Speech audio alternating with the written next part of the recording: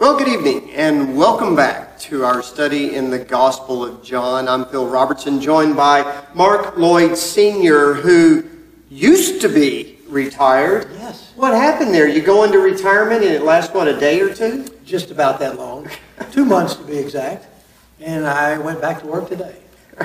So Got fished back in. I got fished back He in. said, throw to the other side of the boat and get him back in here. So, well, you can't get off this as well. So appreciate you joining me, Mark, and appreciate everybody.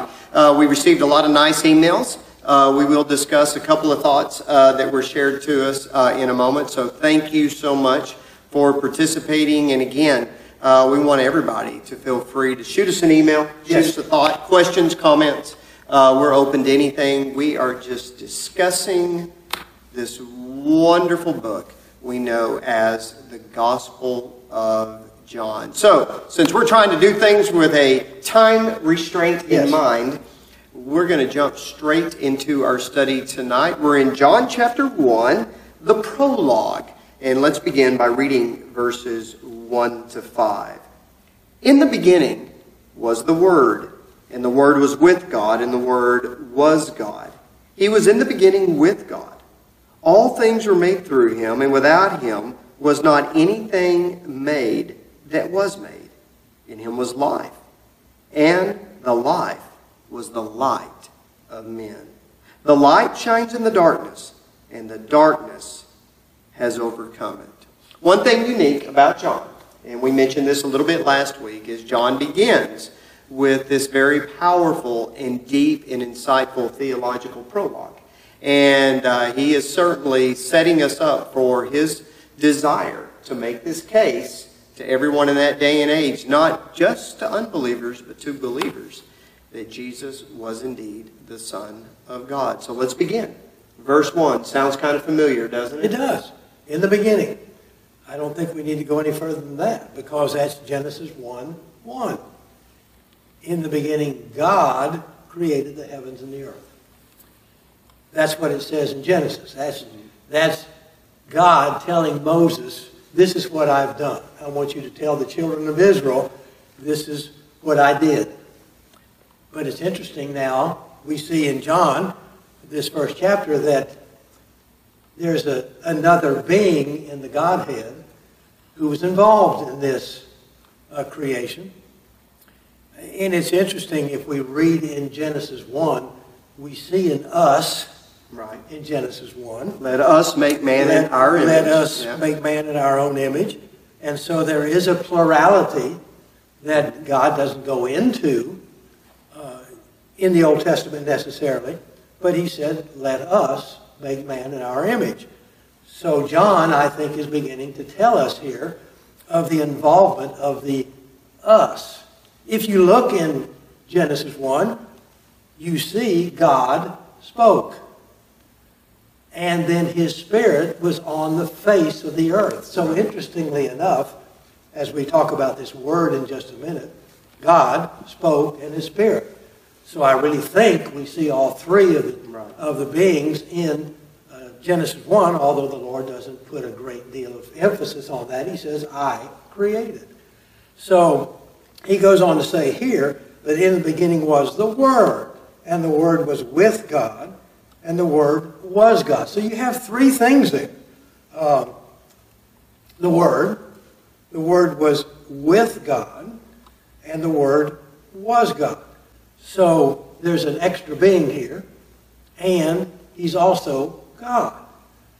So I don't think that this, the word with God has anything to do with subordination or even a relationship. It's just the fact that they are two entities there of equal power, i.e., he was God. Well, and Paul kind of points that out as well when you go to Colossians 1 and in Ephesians. He shows the role of the Son, of Jesus, in creation itself. Now, one question that was asked of us was about the word, in the beginning God created. And you see the word created used in Genesis 1:1. And here it says the word was made, or everything was made through him. Verse 3. I don't think there's a distinction that's really being made there, although it's two different words in the way that we see them. but the emphasis is upon Jesus himself Yes. being a part of creation. Well, Paul says that.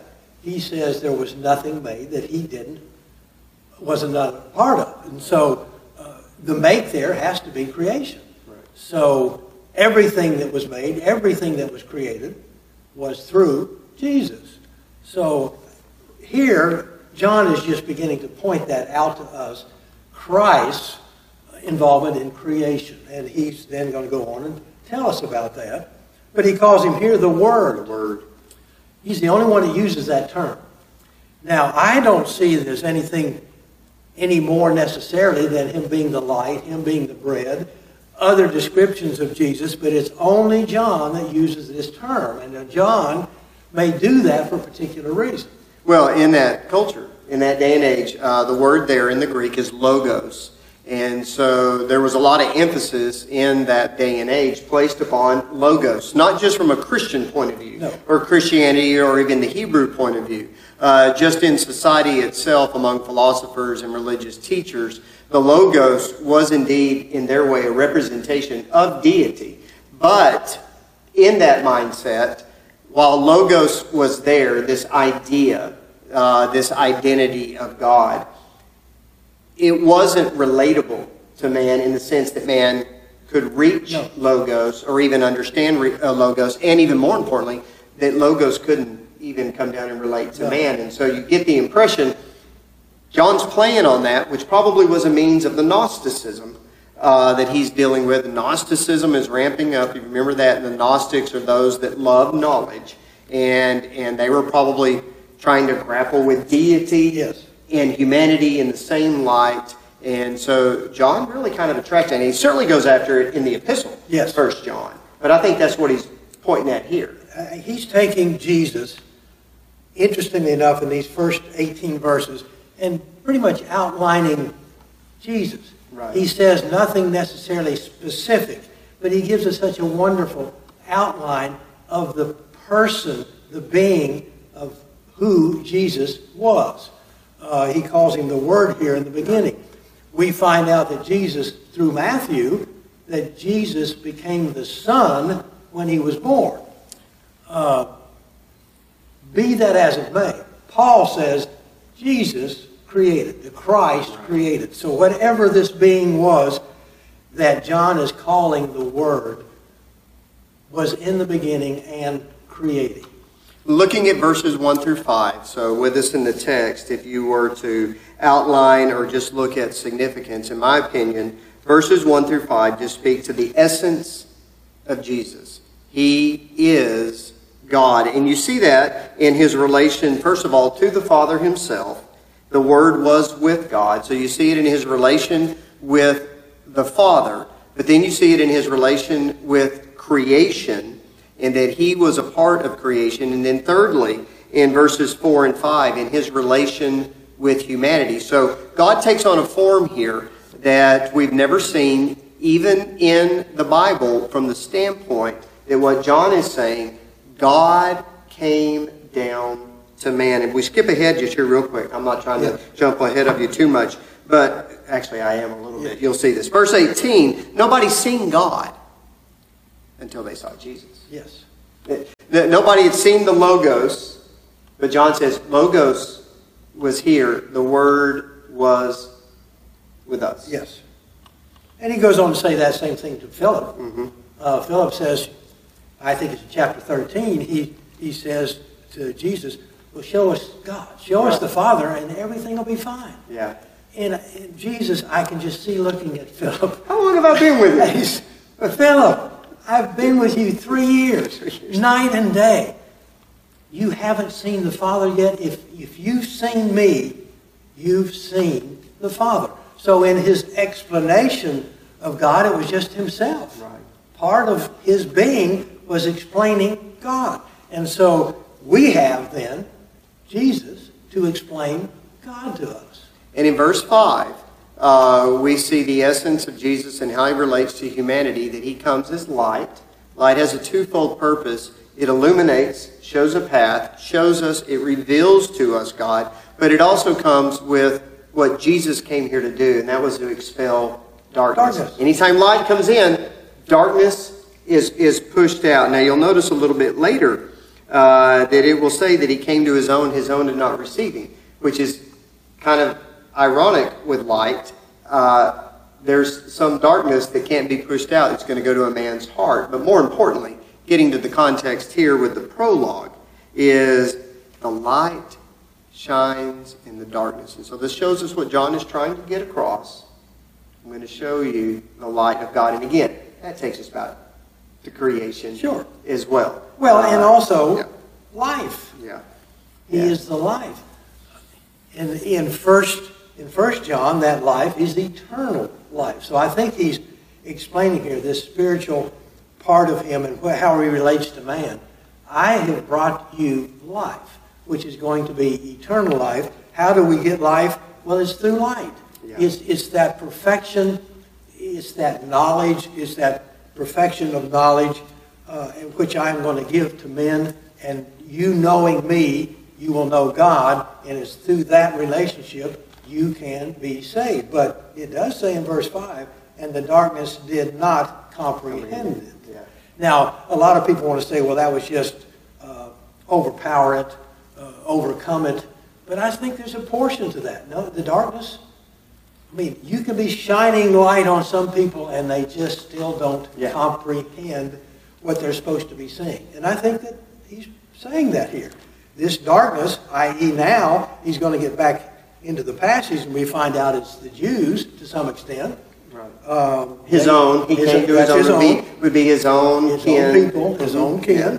And they did not receive him. Okay. So verses 1 through 5 really point out the essence of who Jesus is in his relationship to God. But then we find the expression of Jesus as he is revealed, first of all, through John the Baptist, which is going to be mentioned in verses 6 and following. And in fact, we'll have more about John a little later in chapter 1. But John came as a witness. And what's significant here is John, the apostle, is making mention of John the Baptist, who still had a powerful reputation that people knew who he was. And some would maybe even want to still set John on a pedestal. He's like the Elijah. But Jesus says, no, he was just the witness of Jesus. And so Jesus is not only expressed, and you see that in the works of John and later of the apostles, but you're going to see also with his signs. Well, he was, in a sense, Elijah. Yeah. They couldn't get him on that pedestal, but God says, I'm going to send you Elijah. And then Jesus said later, aren't we supposed to see Elijah? And he says, you've seen John, haven't you? Yeah. You've seen him. He's the greatest of all prophets. That was Elijah. And so the true light comes, and Jesus is the true light, the representation of God, and he came in the world, yet the world did not know him, even though he came to his own. I want us to go on down, though, and I want us to see now, we see his essence in relation to the Father. We see the expression in the way that he's revealed. And thirdly, how he is exposed, or the exposition of Jesus in his relationship to the world. Verse 14, big verse. Yes. And the Word, the Logos, again, reference to God, even in that culture, the Word became flesh and dwelt among us. And we have seen his glory, glory as of the only Son from the Father, full of grace and truth. He's saying here, became flesh and dwelt among us, but there's glory there, glory as the only begotten from the Father, full of, grace and truth. So he's beginning to set the foundation of him being God. Right. But he does not deny his humanity. In fact, he comes out and says it explicitly. He became flesh. So God came to earth and became man. Now, Paul explains that to us, that he was a little lower than the angels, in Hebrews at least, whoever wrote Hebrews. But he says in Philippians, he lowered himself to becoming a man. Yet, he became this flesh that we're talking about. We have to go to Matthew, Mark, and Luke to really see that story. John says, you all have heard the story. You know the story. I'm not going to spend time with you talking about how he became flesh. Just the fact that he was human. And you see his representation of the Father in not just that he became flesh, but he became the embodiment, the visual presentation of what is grace, the grace and the mercy and the favor of God, as well as the truth of God, which will take us to one of the great I am statements. Yes. I am the way, the truth, and the life. And so you can see how John is really just setting the stage for this wonderful book. Unlike Luke and Matthew, who begin with the nativity, they begin with the genealogy, really, and then get into the birth of Christ. In Mark and his expression to the Greeks, probably more of Peter writing as well. Yes. But John, later in the first century, is now really striving to get everyone to see just who Jesus is. God in the flesh. You want to say, what does God look like? Look at Jesus. Yes. You want to see how God would respond to a situation? Look at Jesus. You want to have God would teach something? Look at Jesus. His kindness, his concern, his compassion. Who is that? That's God. And we see it in Jesus. In Hebrews 1, he says he's the exact expression of Jesus, or of God. Mm-hmm. And so, through all the writers of the New Testament, and John is just going to be one of the main writers, they're telling us that God on earth, we can see God in heaven by the God who was on earth, Jesus. Little phrase at the end of the prologue there is this phrase, grace upon grace. You'll notice in verse 16, and from his fullness we have all received grace upon grace, for the law was given through Moses, grace and truth came through Jesus Christ. Probably various interpretations of that. The way I kind of look at it is, he is just the pure embodiment of the whole teaching of grace. The old law had grace in it, and you can't deny that. It may not be as flagrant and jump out there as much to us, but even God describes himself as being gracious. Psalms 103 certainly highlights the grace of God. But you might look at grace in the Old Testament. Jesus builds on that. Here is grace upon grace as the full embodiment of that grace and truth. Other people interpret that as being this grace upon grace is just that. It's more graces. Yeah. Christ can give you grace upon grace upon grace. There's forgiveness of sins. There's this and that. And Jesus is the embodiment of all those. So all of these graces come through Jesus. Well, and as Peter says in his epistle, the idea of grace being multiplied to you, so you build in on it. But ultimately, when you get down to the end here, all right, no one has seen God, the only God, who is at the Father's side. He has made him known. And so, the Gospel of John is a revelation for all of us to see God in the flesh, but more importantly, to see our Jesus as God himself, as the Son of God. And Jesus is not going to deny that. It's going to be kind of the running debate and challenge between him and the religious leaders, but when he gets before Pilate, he's going to make that clear. And so John's saying, I want you to see and understand that he has authority like no other. Yes. So much so, he has a word, a logos, that can create the world. And not just creation, but a revelation to bring salvation. It's when he says, no man has seen God at any time. We have seen in the Old Testament Moses, who caught the back of God, the back of his head as he passed by quickly. But it's also said in the Old Testament, anybody who ever lays eyes on God could die or would die. Yeah. He's so powerful, and we are so insignificant in that comparison that I don't know what happens to the person that he automatically would die if he looked on God. Mm-hmm. And so, if that is indeed the case, God says, I will send you. Well, there was a Somebody separation. yeah. And you might say there was Yeah. a separation between Logos Yes. in man in that respect. You can't Yes. see God. He is so transcendent. Yeah. There is no relation.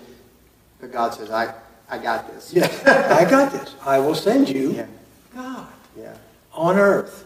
And people have such a hard time in the religious world of humanity and God in the same individual, in the same being.